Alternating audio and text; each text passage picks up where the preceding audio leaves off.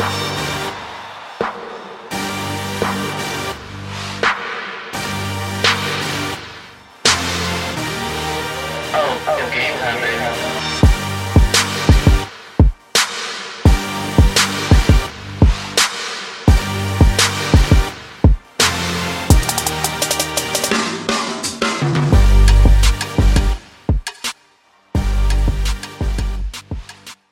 hear that, man. Welcome to another episode of the Unathletic Podcast. My name is Ahira Foster. Today I have with me my good friend and former IKFC state champion of California, Roman Nava. Thank you for joining me today, bro. Thank you, brother. Appreciate it. No, of course, man. Of course. Let's kind of get back into the history of how I know you, bro. How did we first meet? Do you remember?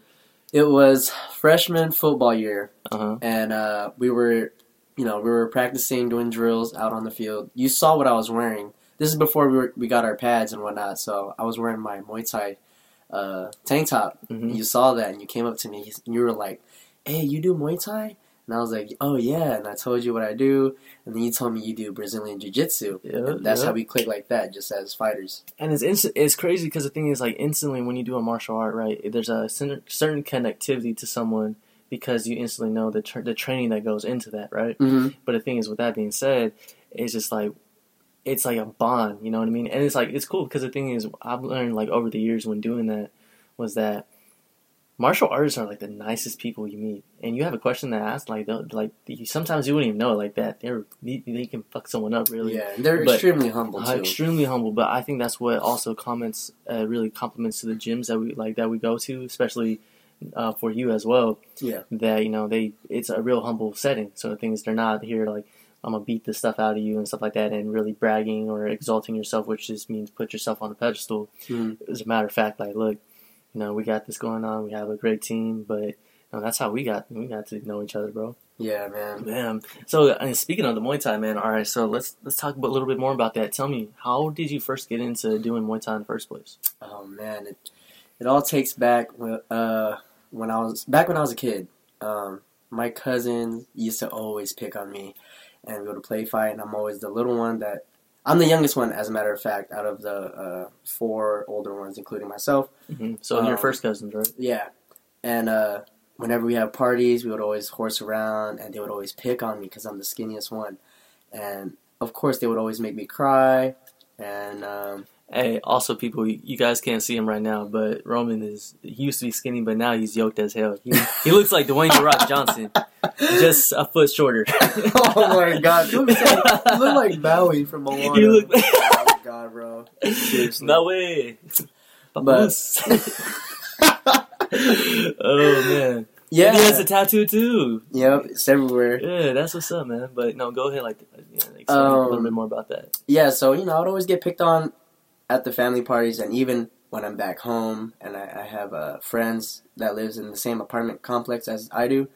Whenever we always play together outside, there was this one kid next door on the other side of the apartment complex. His name is Chris. I remember him too. He was a heavier set kid, and he would always bully me. And he would push me off my scooter. I would cry, and he would always make me cry every time he just come over. And I didn't know how to defend myself. So that was another time where I get bullied a lot. And then at school. Mainly middle school. Back at John Muir Middle School. I used to wear blue a lot. And I thought you were a Crip or something? No. Or because you were a Bancroft. Remember, Bancroft beat you guys in the. As a matter of fact, it's okay. We could have won if I forgot what happened, but because y'all said. No, we were robbed. We beat you guys first. The first game, but we got the championship, bro. It was a close game. For y'all that don't know, actually, me and Roman went to opposite middle schools. I went to Bancroft, and he went to John Muir. Yeah. But the thing is, that's our rival. That's in-city rival middle schools. Yeah. And, we play each other in basketball, football. Y'all were blue, we were red. Yeah, so Crip game. Yep, that's Crip was. That's how it was. No, we're playing, but still. it's funny, but kind of elaborate a little bit more on that. About being in middle school and then you were just continually bullied all throughout time? Or yeah. There was these Norte gangbangers or wannabes that would always pick on me, just because I wear the color blue a lot, and that was my favorite color. So it wasn't even like to represent something. It was I was never representing anything. I just love the color blue a lot, and I would always wear it. And people seeing that I wear blue a lot, and people start talking about, oh, he's a Sereno, he must be a Scrat, or he's a Crit, blah blah blah. And then that word eventually got around to the Norteños. They heard about it. They saw me during lunchtime. I was at the blacktop at the basketball courts, waiting for all my boys so we could play football. And I was the first one there, and all I see is a whole bunch of these Norteños all grouped up together, walking towards me.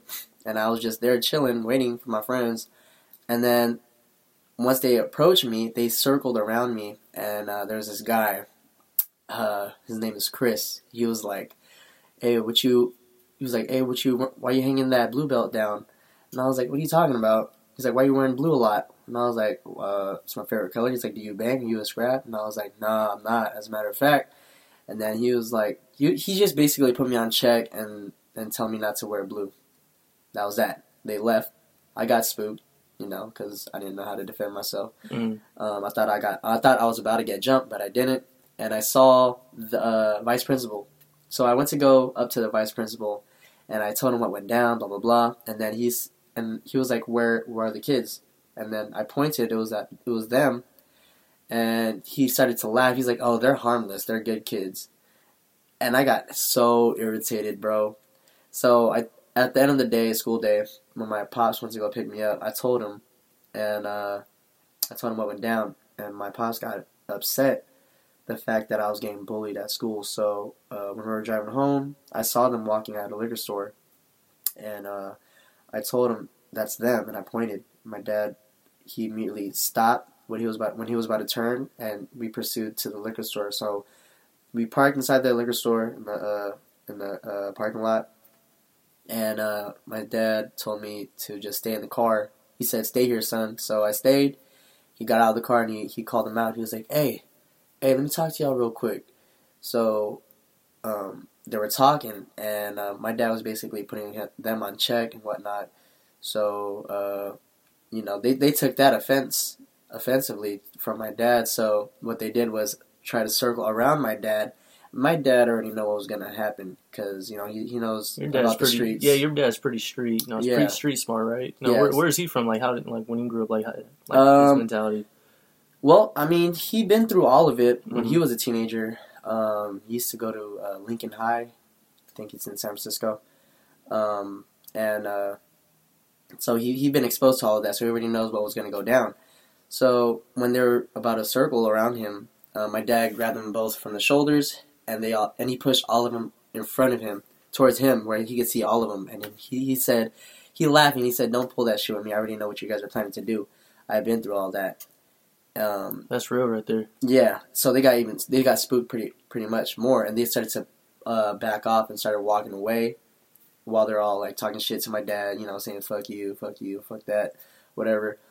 And my dad was like following them, and he's like, "No, come here, let me talk to you. That's my son. You guys are bullying. He's just a kid. He doesn't bang. He's not in some type of gang or anything." And of course, they were all fired up. They didn't care what my dad was saying. So they started walking back, continuously walking back where I can't see them. Mm-hmm. And then my dad started to follow them, and I couldn't see my dad after that because they went around this other wall of the liquor store. So I started to panic because I don't know what's gonna happen. Yeah. So what I did, I grabbed a pair of scissors in the car, and I got out of the car. I put the pair of scissors behind my back, and I went to go find my dad. So I saw them, and one of them spotted me, and they seen that I held something behind my back. I was holding something behind my back, and one of them approached me, and he was like, "Hey, this guy got something behind his back. What's up, bro? You want to fight? Blah blah blah." And then the guy was squaring up, and then another car, a random stranger, pulled up from behind, and it was some random guy, and he approached me. He's like, "What are you doing with that scissors? You might want to put that away, but just drop it." And then there was a whole big commotion going on. We were causing a big scene, and my dad saw what was going on, so he went back towards me, and he grabbed the scissors from my hands, and he said, "Just get back in the car, son. We're about to head home."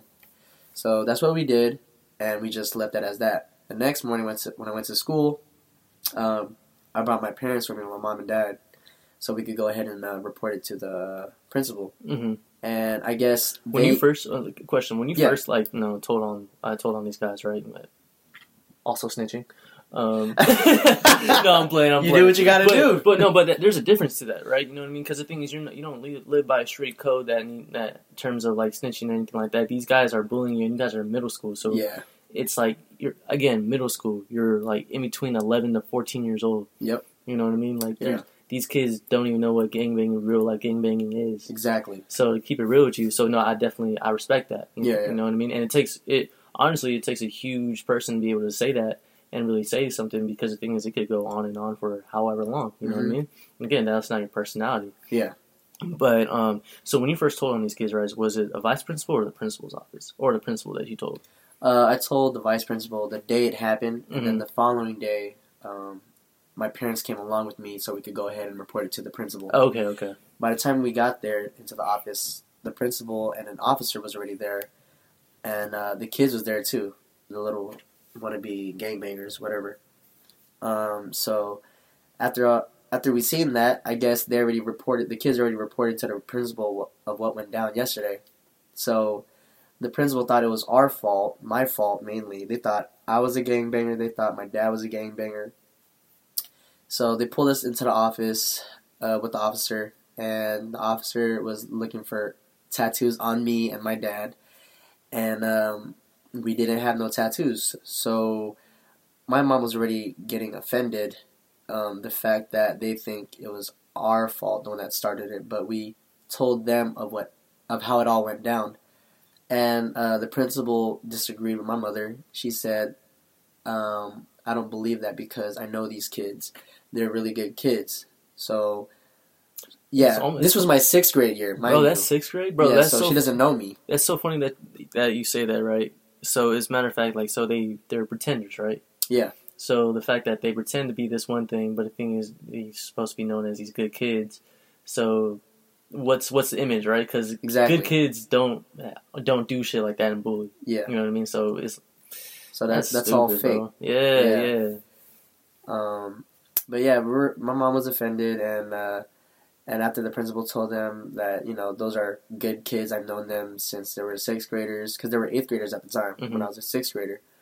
My mom got offended, and she just told them everything, told them down like, okay, well, let me tell you about my son. My son's not like this, blah, blah, blah, blah, blah. He's a good kid of mine, and we're not in some type of gang whatsoever.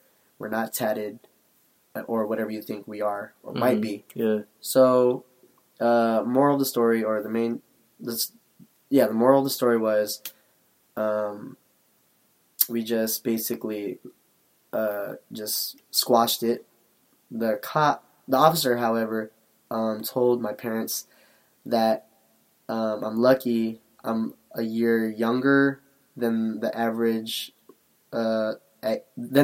age that they usually take to juvie, because he was about to take me to juvie. Because you're 11, right? Yeah, and I held scissors, considered a weapon. So if you were 12 or 13 years old, they would have took you to juvie. Yeah.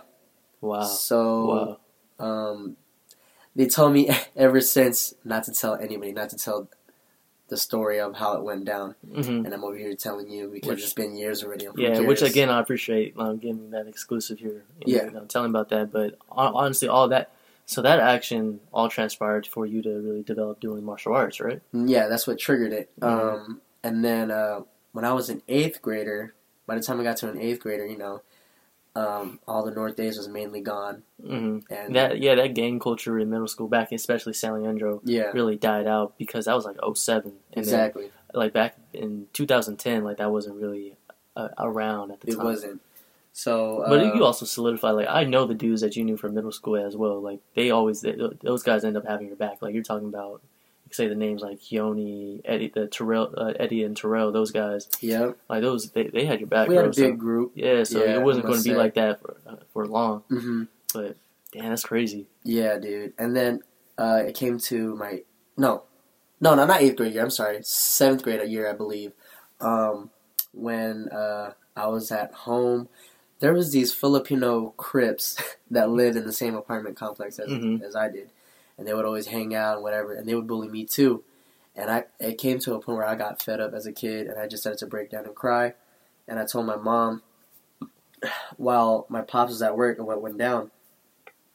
And I told my mom enough is enough. That's when I just draw a line. When I drew the line from there, I said enough is enough, and I wanted to do Muay Thai. Yeah. I wanted to do some type of fighting style.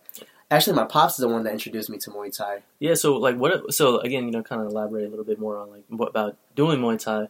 But out of all martial arts, why Muay Thai? Like not karate, not Taekwondo, not Jiu-Jitsu. You know what I mean? Which is a more ground game. Yeah. What was it about Muay Thai? Honestly, I was very impressed on how Muay Thai fighters are trained to fight. When my dad introduced me to the sport, I seen of how they maneuver, the way they fight and punch, whatever. So it's considered the world's deadliest martial art. It could be karate, taekwondo, kung fu, any type of martial arts. So when you're talking about Muay Thai, not also we punch with our hands, but we also kick with our legs. It's considered the art of 8 limbs. Yeah, art of 8 limbs. We got our hands, we got our legs, our knees, and our elbows. And again, remember, elbows is your hardest part of your body, your hardest bone. So you really, slice people with our elbows. You really slice, exactly. So you really can really fuck someone up, which is pretty damage. Yeah, some damage on somebody. It's funny because like when I picked up Muay Thai last year, right? Again, it's been like almost a whole year since I've been at MH, and I thank you for introducing me to that because, again, like that's been one of my biggest changing factors. How much that's changed my life, and for the better. Yeah. It's not just a matter of fact of defending yourself, but as well as the confidence that you have, right? And it's not false confidence like you walk around saying like, oh, I could beat someone up or anything like that. It's not the matter of fact about that. It's more the fact of belonging to a gym and a team that is supportive of you, as well as just, having an inner peace, being able to release that aggression that kind of comes up throughout the day. You know what I mean? So, again, I thank you for that, bro, introducing me to that martial art. It's love right there. Yeah, of course. But, yeah, no, again, so when you got into Muay Thai, when was this? Was 2009, 2010? Oh, man. All I know when I first started, it was, I don't know what year it was, but I was in 8th grade. Okay, yeah, that's 8th grade. That's that 2009, 2010 school year. And I finally found a Muay Thai gym. It was on Hesperian Boulevard, and it was a gym called Meish. Meish Striking Arts. Yep, Meish Striking Arts. That's right. And they just were in the process of opening. So when we got there, they needed people. Huh? Yeah, they needed like clients right away, fighters. So when I joined, I was the first kid that joined, the first junior fighter ever. Wow. So they trained my butt off. They put me to work, and I trained my ass off. And I would say it took me almost about a year for me to prep for my first fight. But before we even go to that, I just wanted to do it for self-defense. Yeah. And my coaches and all the staff members over there, they seen the passion, the drive, the fire in me, and they seen that I was picking up stuff real fast from the techniques they be showing and how to execute a specific strike or kick. And they saw that I was a fast learner. So they saw something in me, and they were talking to me after training. They mentioned to me, hey, would you ever like to compete? And I was so, not into it, competing. I never really thought of it. And I was like, I don't know. And then they were telling me, they see something in me. Mm-hmm. And they could see me going far into the sport. So when they said that, that kind of fired me up. Yeah. If they just sparked some type of energy from within. Question: Besides having the parents, always being your supporters, your biggest supporters, right? Was that kind of your first time of having someone really believe in you that much and something that you excelled at? Because I know you played football before, but football back in middle school was flag football, so it wasn't too this is what I want to make a career out of. But you excelled a lot in Muay Thai. You know what I mean? So was that your kind of first time someone really looking out for you of how much expectation that you can have in this sport? Yes, as a coach, from a one-on-one person, yeah. Just because it's different with a football team, Mm-hmm. the coach is talking to everybody. Right, you don't really right. get that one-on-one type of conversation with the coach. And my Muay Thai coach seen something, and when he told me that, it really it gave me some type of emotion where I got fired up. Like, damn, really? You got me motivated. Yeah. You fired me up. So, I was like, you know what? Yeah, I wouldn't mind trying it out, give it a shot.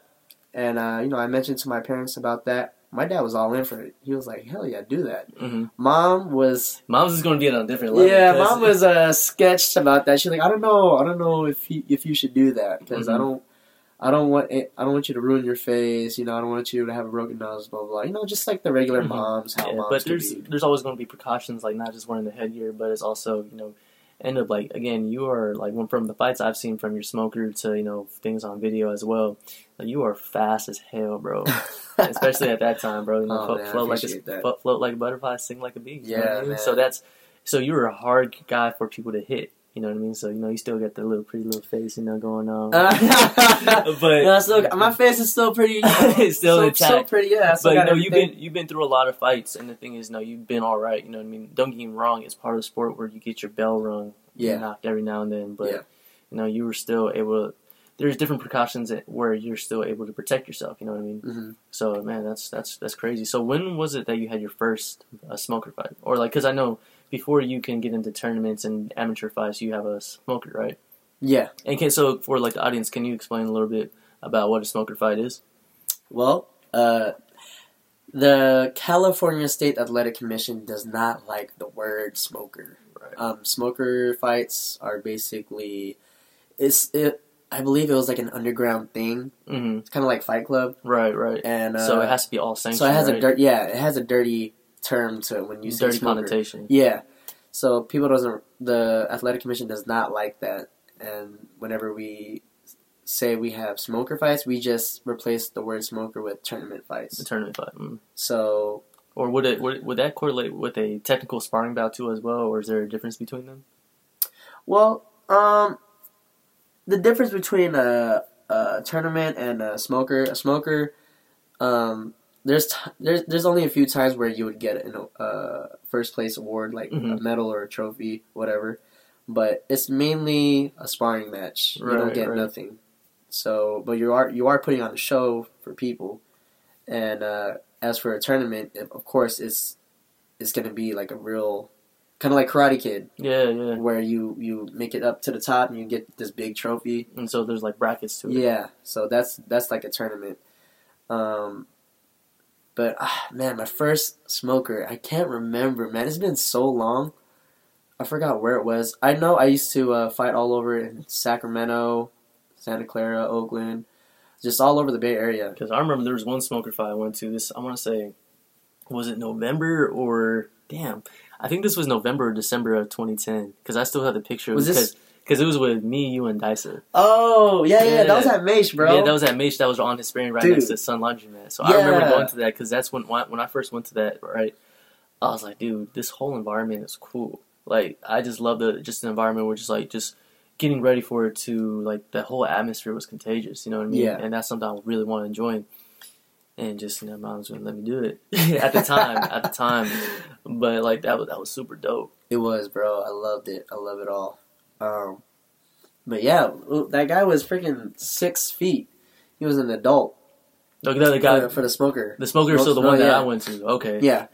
And in all my smoker fights or tournament fights, my coach would always pair me up with a guy that's taller than me and heavier than me. He wanted me to be exposed to the heavy punches, the heavy power punches, and just basically getting used to fighting taller guys. Because, I'm not really a tall guy. Right. I'm decent. I'm average height. So 5'2" is not average height. That's not 5'2". You're 5'5", right? Yeah, 5'6". 5'6". Okay, yeah. We'll give you the benefit. We'll give you the benefit of the doubt.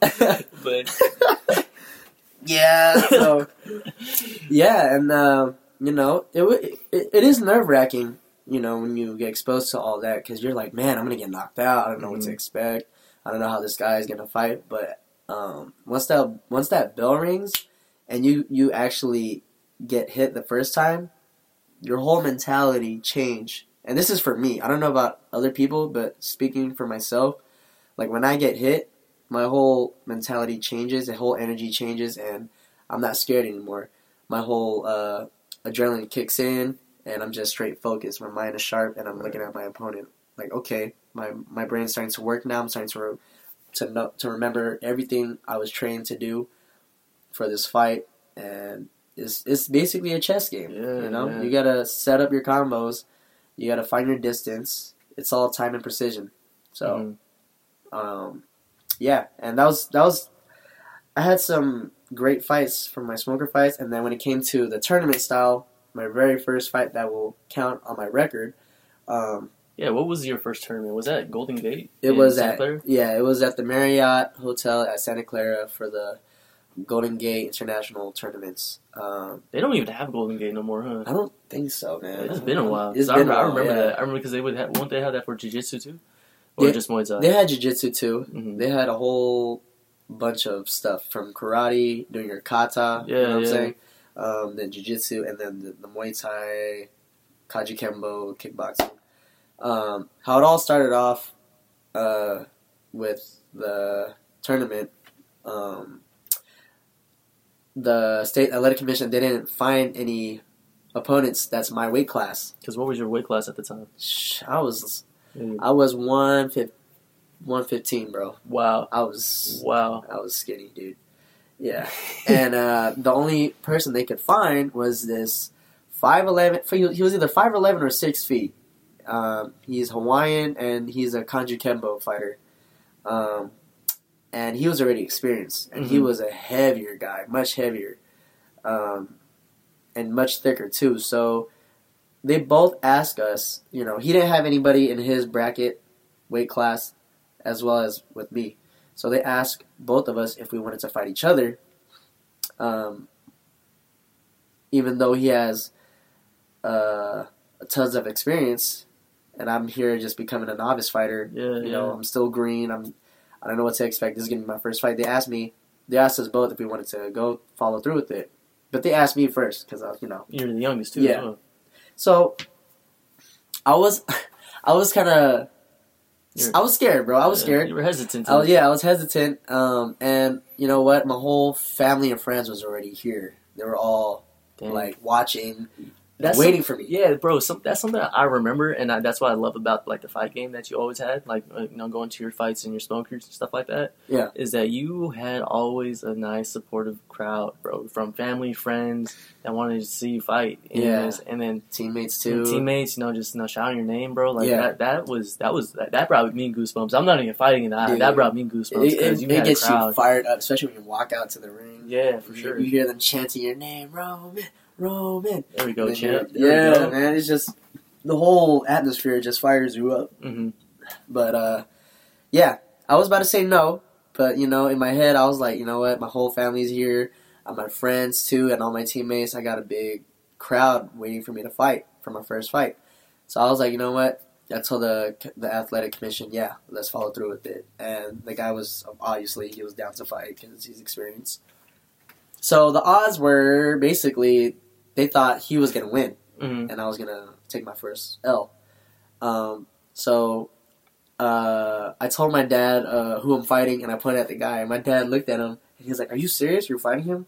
And I explained to my parents of what went down. Like, there's nobody in my weight class as well as for him, so they just paired us up. That got my dad and my mom nervous for me. They were super nervous. How much weight did he have on you at the time? Because you're talking about 115, and you're at what? Like, this is high school when this was your first tournament? Or was it like? Oh, it was middle school. Middle school. Yeah. Man, I don't know what weight was he, to be honest. He's a big kid. Right. He's a big kid. All I know is he was really heavier than me, and I told my parents they were really scared for me, but they believed in me still. They still think that I still got what it takes to keep up with them. So when I when we followed through with it, I was getting ready, whatever, prepping up, and they called us both up to fight. So we were both in the ring. It wasn't a boxing ring. It was like those tournament style mats, like the karate mats. Yeah, I know what you're talking about. It sucked, because I thought my first fight was going to be within the ring. Right. But it wasn't, so it's okay. But yeah, once that bell rang, bro, and the ref said fight, oh man. All I saw was this Hawaiian kickboxer, this tall ass guy, coming straight at me with these punches, right? And I immediately shelled up, right? Tucked my chin and I shelled up. And he was already, like, throwing punches. And I felt those punches, bro. It was breaking through my guard. And I'm not going to lie. I ate a couple of his punches. And I already had a bloody nose first round. Dang. So I was like, it was hard for me to hit him, bro. Because I was still new to the fight game. I was trying to find my distance and whatnot. So the first round, I would give it to him. He was tagging me and whatnot. I was just working on my defense and trying to get out of his range. So after the first round, my coach was telling me to, when the next time he comes up to you, charging at you with all these punches and combos, I want you to shell up, and then when he's in your distance, I want you to go ahead and grab him in the clinch and start dropping knees. So that was a plan. That was a game plan. So second round starts, bell rings, ref says fight. I immediately got to the center of the ring, and I shelled up while he was charging towards me. And he was doing his punches, the same old combinations, whatever, and I grabbed him in the clinch, and I started dropping knees on his chest, and I felt it going through. It felt so good. And he didn't know how to get out of that. Because his type of fighting was his fighting style is Kajikembo. Yeah. And it's a different type of kickboxing style. You're on your side, just hopping to the side like that. Okay. And then with Muay Thai, you're like more square. Yeah, you're self-centered. Because your left foot is with Muay Thai, your left foot is lighter. Being able to take against the teeth. Yeah, exactly. That's interesting. So he didn't know how to break through that, and he was using his forearms to block my knees. That's one thing you do not want to do if you're in the clinch, because you could break your forearm. Right. By absorbing those knees. Because again, like the knee is like it's one of the hardest areas to hit with, and then your forearm is like it's not that strong as the knee. For sure. So, he was taking blows on the chest and on his forearms, and his coach didn't know what to say. He didn't have anything to yell at him, but to just get out of the clinch, try to get make your way out to the clinch. So I was racking up points and points and points on how many blows I was giving to him, and the bell rang, right. So it was the third round, right? I was all pumped up, amped up, bleeding, whatever. And then the third round, this is the final round, right? This is the final round. Right. I asked my coach, my coach said, "You're doing a good job. You're racking up points. We need this last round to take home the W, to take home the win." And then I asked him, "Hey, coach, is it okay if I could do a flying knee?" And I asked him like a little ass kid, asking for ice cream. And he laughed, right? He chuckled, and he was like, "Sure, why not?" What? Wait, so this is a shout out. This is Ivan that said it was okay for you to do. Yeah, this is Coach Ivan that was telling shout out to Ivan Ramos, the founder of Mace. That's crazy. Yeah. So he okayed you. He was like, go for it. He said, sure. I was like, cool. So right when that bell rang, we're doing his thing, right? When the bell rang, he charged at me, and I immediately took a step back, and I gave him a tie kick to his leg, and his knee buckled. And I started throwing punches, and I was wailing on him. And then he got surprised and shook, and he started circling around the ring. And then I was trying to chase him, whatever. And then all of a sudden he stopped, and he started charging towards me again, as always. And then I grabbed him in the clinch again. And then I started dropping knees again, and he didn't know he didn't have an answer back for it. Right, he was absorbing. He was taking all my knee blows, and his coach was getting frustrated, and his dad. You can see his dad in his corner, standing up with his hands on his head, and they can't say anything just because they don't know how to answer back. That's crazy. Yeah. So, after we were all tied up in the clinch, the referee broke us apart, right? And then he said fight again, and then that's when I measured my distance, and that's when I jumped and I did a flying knee. And I landed on his sternum, bro. What? He's a tall guy, and I got for a short guy like me, I got hops, bro. Yeah, so you were able to get up there. Yeah, so I landed on it, and I heard him And then- exhaled hella hard. I just have to say the level of difficulty to do a flying knee in a fight, but to actually land that. yeah, You're talking about perfect timing. you're right? you're taking a big gamble when you do such a fancy stunt like that because Mhm. you could miss and get caught with a punch or a kick. You know, so for me, I was really lucky to time it well and just perfectly execute that move. So yeah, I got him in the sternum, you know, and he exhaled pretty hard, and that just pretty much killed all his energy. He was really tired, and I was Mhm. tired too. Right. And after I landed that and whatnot, that's when the bell rang, and the judges, judge us all. And surprisingly, you know what? During that time when I was fighting, other people from other sides of the crowd, like around the venue, Mhm. they were all watching our fights. Wow. Yeah, Wow. because they saw what was going on, and they were. So it was pretty much like our fight was the attention grabber. Nobody wasn't really watching the karate. Nobody Mhm. was really paying attention to the jiu-jitsu when they were Yeah. rolling. They were watching our fight. So it was pretty intense. And when the judges, gave the scorecards to the ref, and the ref announced the winner, the ref raised my hand, and everybody, my whole family, friends, and teammates, they were all happy. They were yelling, and they were just chanting, and I was so emotional, bro. And Just like, to get my that's- first win, and I got a big trophy too. That's win number one. I remember in the room, bro, you have your belt, not the IKF one, but you have your different you Trophies. have the trophies, you have your medals, Medals, yeah. and then your old boxing gloves. Wait, do you have your tie shorts mounted on the wall? Some of them. Oh, I still have it, but I took it off the wall. Mm-hmm. But to make room for the snake cages. yeah, I should have done listening. But that's crazy, bro. So, yeah, man. So that's win number one. That's win number one. Yeah, I remember his name too. His name is Kali'i. He's a great guy. Mm-hmm. He's a great guy, really nice. But just at the time, just fighting someone that's bigger than you, it really said a lot about you and your perseverance. Yes, honestly, a lot of people came up to me and congratulated me, and people I don't even know, people from different teams, they came up to me and said congratulations, that was badass, blah blah blah. So so after the whole fight, tournament, whatever, when we're all done, we left to go eat at this taqueria place in Santa Clara. Which is a huge reward to eat because, after fighting, man. you shouldn't be... Cutting for weight is Yeah. no joke, bro. Honestly, you feel like a raisin, bro. You're all weak. Mm-hmm. You don't have the strength to do anything because you're trying to make that specific weight. But yeah, when we were at the taqueria place, this couple actually approached me, and him and his girlfriend said, "Hey, aren't you that kid that did the flying knee?" And I was like, kid "What?" that did the flying knee. Wow. That's when I got I was really flattered. I was shocked that they remembered me by that. And I was like, "Yeah, that's me." And they were like, "Oh, yeah, we were watching your fight from a distance." And man, you really executed the fight game real well, and they even asked for a picture, dude. So just that little type of atmosphere, that was pretty cool experience. That notoriety, bro. Yeah. Yeah.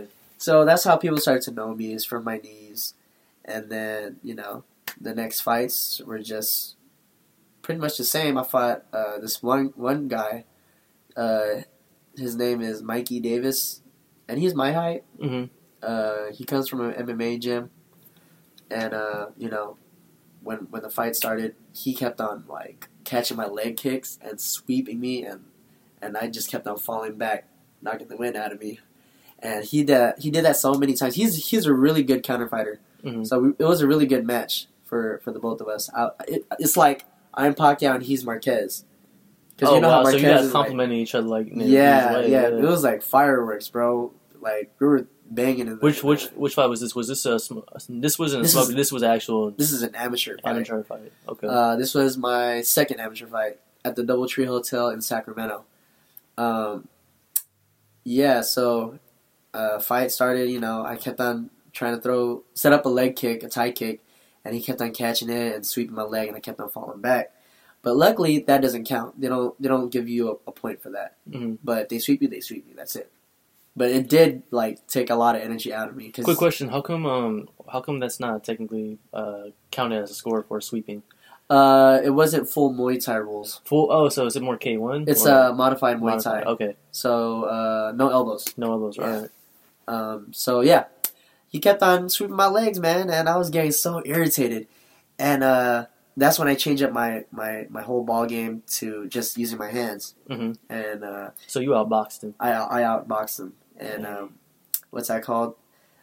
He threw a leg kick, and I caught it, and I threw a right overhand, and I got him right on the button, and he got knocked down. That counted as a point because I didn't sweep him. I hit him hard, and he like went down, but he didn't get knocked out. Yeah. So that's when the ref started counting, to 10 until he gets up, Mm-hmm. and he did. He was dazed, and then we started to fight again, continued to fight, and honestly, bro, like after the whole fight was over, it was a split decision. It was a close fight, mm-hmm. and the ref. Raised my hand again. In favor for you, bro. So you're talking about 2-0. Yeah, that's crazy. Yeah. So, man, it was just crazy, man. Everybody, even the president of IKF, said that my fight was the fight of the night out of the whole fight card. And you weren't even the main event. I wasn't the main event. Wow. Yeah. Wow. Let me tell you this. The main event sucked. Wait, so talk more about like that main event because you were able to stay and watch the whole thing, right? Not after your fight, or did you go home after? I watched a little bit. I didn't really wait till the end because it was that boring. Wow. Yeah.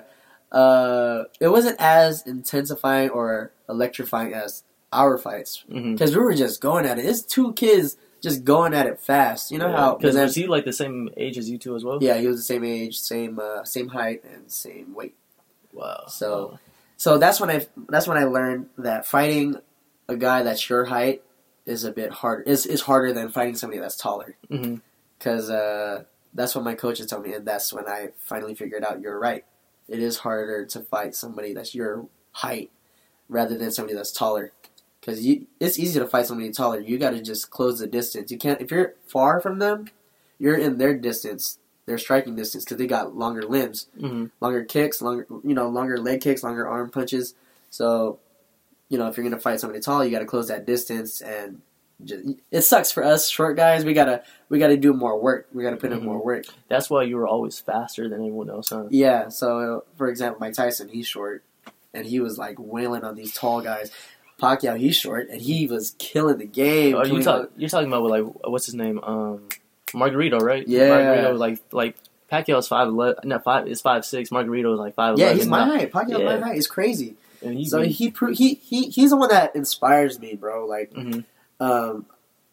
it may sound like a stereotype. Oh, because you're Filipino, whatever. Who cares? Because honestly, I can relate with Pacquiao. Not the fact that not the nationality. Yeah, we're both Filipino, sure, but like the height wise, he's my height, I'm his height. We're both fast, and we both fight a little bit alike because I had to fight like angles too, like just like Pacquiao. So, question: weren't you able to train at the Wild Card Gym down in LA? Yes. Talk about that experience. How you were able to meet the legendary trainer Freddie Roach, right? Yeah. Oh, talk man. about that. Okay, so how did you even get that experience? You know what? I told my pops I wanted to go pass by Wild Card Gym because I want to see Pacquiao. What if he's there? Yeah. So we did. We went to go pass by over there, and once we walked up and I walked in, I looked off to my left and I saw Freddie Roach just chilling at the counter, the table, and I got so like. I got fangirl, right? Yeah, I got fangirl, fanboy, whatever you want to call it. But dude, that's dope because the thing is, like, that's your first time being exposed to that. Like, you already know like who he's training probably one of the best pound per pound fighters that's out there. Yeah, just to me, a Hall of Famer boxer was pretty like. I just have no words. I was just stunned to see Freddie Roach just chilling there, and he looked at me. He's like, "Welcome in." Welcome in is like regular. I was like, "Wow, he's talking to me." wow, this is awesome. And then my mom and dad seen it, and they were like shocked too. They're like, hey, Freddie. And you know what's so great about him? He's a friendly guy. He's not like one of those snobby, just because you're famous, you know what I'm saying? You're not like, oh, I don't know you, get away from me. Right. He actually carries a conversation, and he'll cater to you. He'll have an honest, down conversation with you. Right. So, I told him about me, what I do, and then I asked him, can I train? And then he said, yeah. So I had to sign a waiver form, and it's only $5 just to It was only train at $5? the Wild Card Gym. Yeah. What? So this day, it's still $5, dude. What? Yeah, you would make- expect it to be like, Trying to make a trip, bro? yeah, let's go. I'm so down for that, bro. That'd be Let's so do that. dope. Because just being in a room where all these Hall of Famers been, Muhammad Ali was there, Pacquiao was there, Tyson was there. Because in the Wild Card Gym, there's a whole bunch of photos of all these Hall of Famer fighters and like well-known fighters that used to train at the Wild Card. So just being in that room where all these past, Hall of Famers used to train at, it's just you're in history. Yeah, because I want to give an example too. I'll show you the picture. Did you know? I went to I was in Ireland earlier this year, right, for winter break. Oh, okay. And then I was able to go to Conor McGregor's Oh, you went to his gym? Yeah, so I'll show you the picture. That's dope. And then, bro, it was so cool to be able to talk to some of the fighters from Bellator, someone that's competing in K1. Like, bro, the hospitality of some of the Irish fighters are hella dope, bro. And then, like, I still have a shirt, and I was 20 euros, bro. Damn. And, like, bro, it was so fun because the thing is, you see the picture outside of, like, the first two-time UFC champion belt in 2 weight classes. Yeah. And, like, you see that sign, bro. I was just like, man, that was such a humbling experience, too. Man. And it's just like, but the thing is, like, being able to talk. I'm gonna show you that to you later. You saw that video, but you saved it. But being able to be in that environment was hella cool. Just like, again, we talk about the aspect, like, fighters are like the nicest people you get to meet, and people are accommodating. They don't exalt themselves, and then as you show them respect, they show respect back. Yeah. So here. Damn, that's crazy. Yeah, so we walked in like a bunch of tourists, but it's just like I was curious. Did you train over there? No, I didn't get to. Oh, No, bro, it would have been dope. But how's the atmosphere out there? The atmosphere, like, bro, like, you can tell, like, again, John Kavanagh is Ireland's first black degree. He has a black belt in Brazilian Jiu-Jitsu. Okay. So he's their first black belt out in Ireland. So the way that he's been able to build, like, Straight Blast Gym from, like, I think they have like being around the world, because they has an SBG in Berkeley too as well. Uh-huh. So him, like, building that as a business, but being able to become a trainer and coaching Conor McGregor, bro, like, that was like, bro, he has a lot. And that's what I love about John Kavanagh. It isn't just about his ability, about his martial arts and his skills, but him as a businessman. You already know about me, being a businessman. Yeah. That's what I really like. But, like, bro, again, Irish people know how to have some hospitality, bro.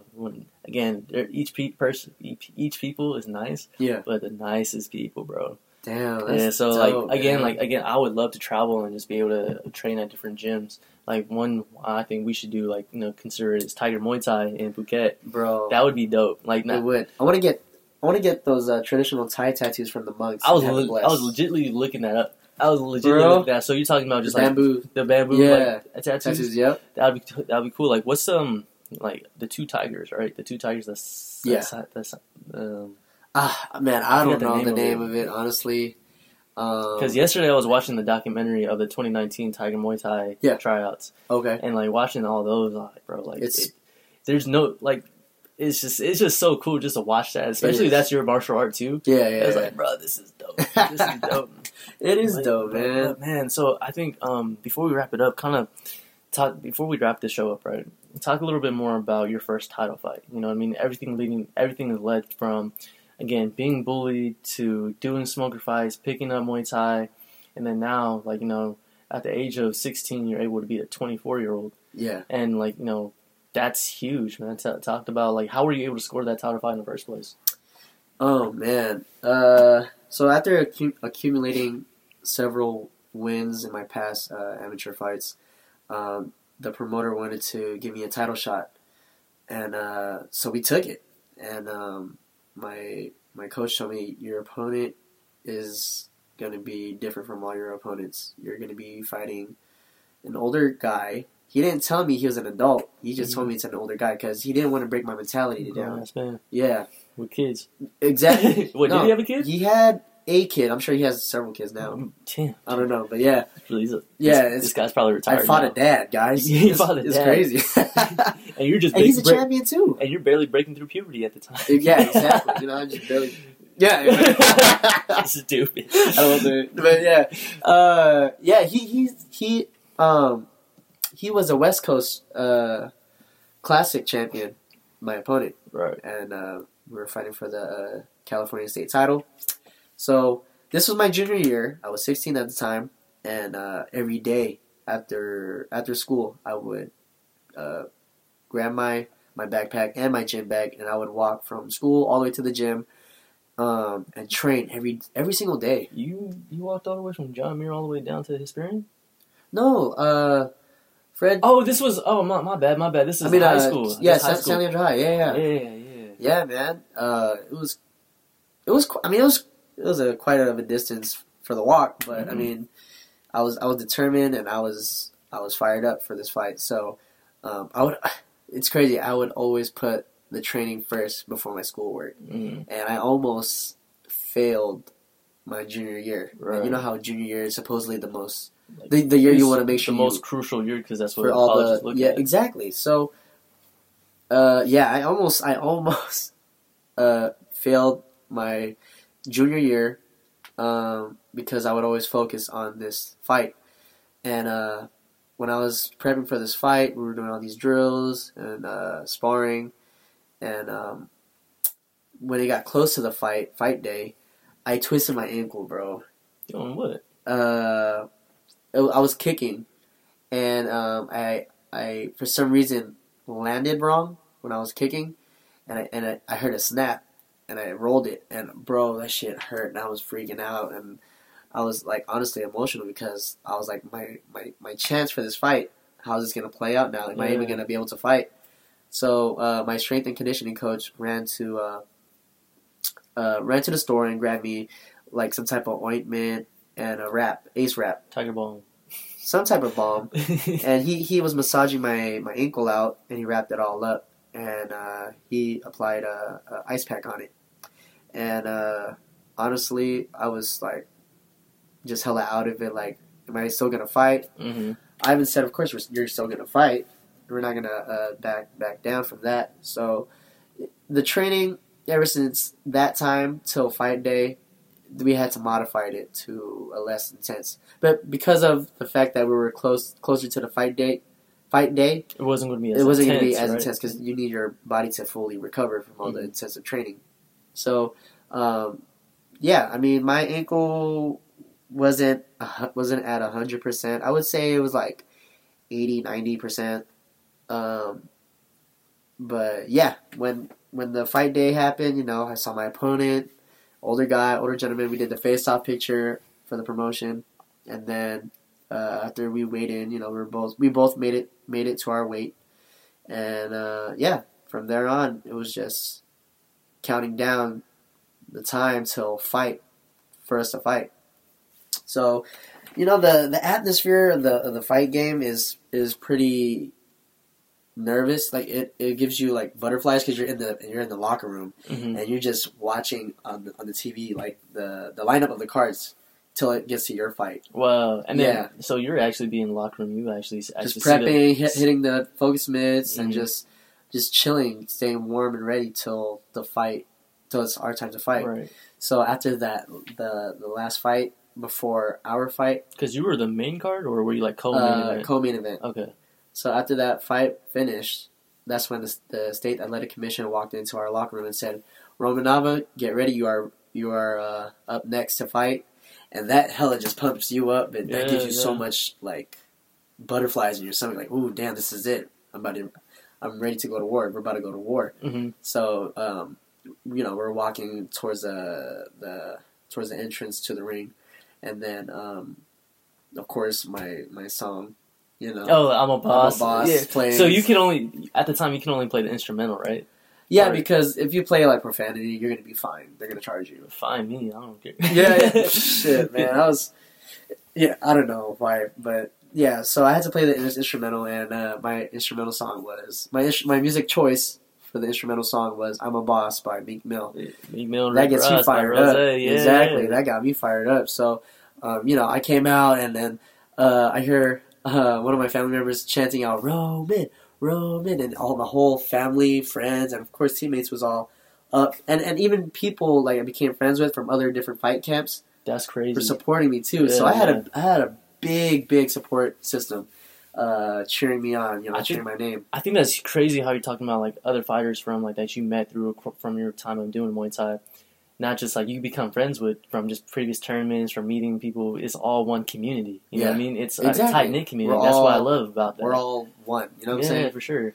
No matter like even if you guys win or lose, it's still like, dude, the Muay Thai community is strong. It is. And then you guys will know each other from like whether you're in Sacramento, Pacifica, San Leandro. Exactly. We're all one big family. That's crazy. One big fight family. Yeah.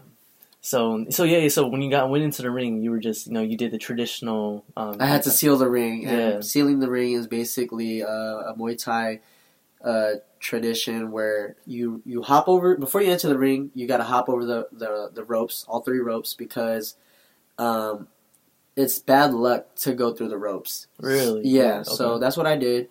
And then I sealed the ring by walking to each corner of the ring and praying, basically. And I kept one hand on the rope because you're sealing the ring. Mm-hmm.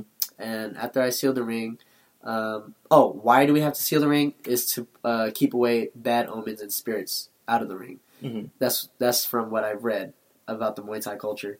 So that's what I did. Respect. Yeah. Mm-hmm. After I did that, the ring announcer announced our names, like, okay, in the red corner, blue corner, blah, blah, blah, Romanava. I forgot his name, to be honest. So yeah, first bell rings, ding. It's first round, and he starts charging into me, and he starts throwing punches, whatever, and then I parried a couple of his punches and blocked and dodged, bob and weave, and then he got a good punch on my chin, and he knocked out my mouthpiece. Ooh. And I was like, oh shit, this guy is fucking strong. Yeah. I'm like, damn, how old is this guy? And then again, elaborate about you being 16 and this guy's 24 years old. Yep. And did they tell you the age, or did they not until after? Nobody told me. Just my coach saying he's just an older kid. Dang. Yeah. So you're talking about there's a difference between mentality as well as strength wise, right? Yeah. Being 16 and the guy like I'm 24. We're both 24. We have grown man strength now, basically. Yeah. And imagine fighting someone 16. Just like that's crazy. It is crazy, bro. Like it's really crazy to think about. Oh my god. So then knowing that so now that fact that early on in the fight you were able to feel his power, his punch and whatnot. Yeah. How was that?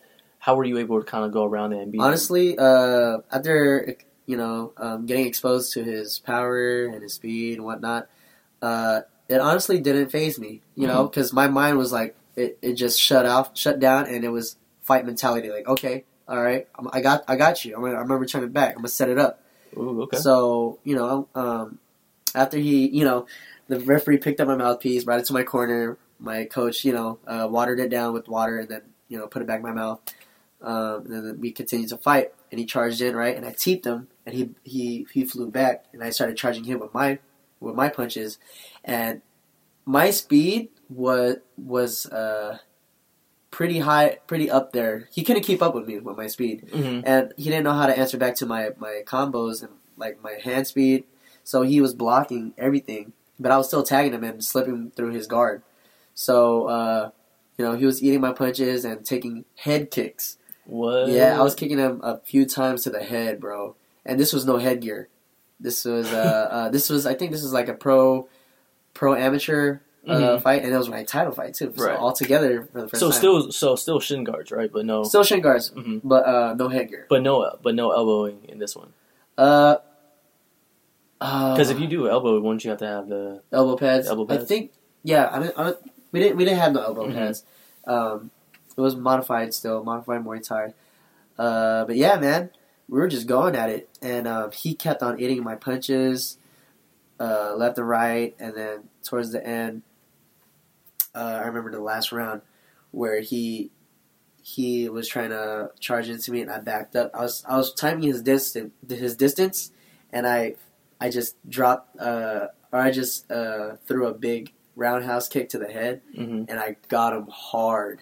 And you can see his head flying and his whole body following his head to the ring, like the ropes. like a slow mo, right? Like Yeah. like do. Exactly.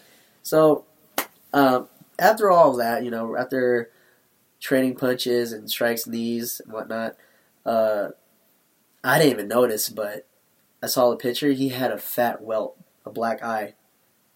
Yeah, dude. I guess I did that much of a damage to his face. And, I mean, I had a couple bruises and scratches on my body, but not on my face. You know what I'm saying? It happens in this part of the fight game. Yeah. So I didn't know I had so much power. That strength and conditioning really paid a lot. Shit. Yeah. Shit. So, they announced it, the winner, and it was me. They raised my hand. I broke down into tears. Bro, I can imagine, because you're talking about, like, that's a lot of, like, blood. You're literally blood, sweat, and tears going into that fight. It was the best feeling of my life, bro. Right when the president wrapped the title around my waist, I started to cry. You know that saying, and new? Did they say that? Or Yes. And your new California State Featherweight Champion of the World, Roman Nava. And bro, I was fucking like emotional. I can imagine. When I got down to the ring, immediately my mom ran up to me and hugged me, and I was crying in my mom's arms. My dad was holding me too, and everybody was just hugging me and just congratulating me. It was the best feeling of my life, bro. I can imagine you reminiscing about that, because let's through our interview out, right? Let's sum it up all together. Yeah, you're talking about being bullied to finding a martial art to get you into it, and your dad suggesting Muay Thai, and you doing your research. Yeah. To your first smoker, tournaments all led to that moment of winning a title fight. Exactly. And it's all because you're a kid that just was innocent, and people were picking on you. Yeah. But the thing is, you found it in a way. You found a lot of, I want to say sense of fulfillment, but you found your empowerment through a sport that empowers people. Yeah. And which this is a huge thing, and the accolades, all that being said, is something nice to reminisce and talk about. Yeah, it's crazy, man. Man, congratulations. All because of a bullying, man. All because of bullying. Yeah. And honestly, I'm a firm believer, bro, that's God, things happen for a reason. And that was your time, and you doing that, that's huge, bro. That's huge. I wouldn't be the fighter I am today if it wasn't, for all those bullying, to my dad introducing me to the sport, and just to all those hard trainings. Shit, man. Yeah. Well, shout out to Ivan. Shout out to teammates. I love you guys a lot. All the fighters. For sure, bro. That's huge right there. Yeah, man. It really is huge, man. Well, I have to say thank you so much for coming in to interview with me, man. Appreciate I appreciate you, you, bro. man. You really Thank are my you, brother. Yeah. Love to see you in the ring sometime. I hope to come and back. just let's play around, because don't hurt me now. Yeah, But guys, thank you so much for tuning in to another episode of the the Unathletic. My name is Ahira Foster. Roman, thank you so much for coming in, bro. Again, my brother. Appreciate you. Appreciate it. Yeah.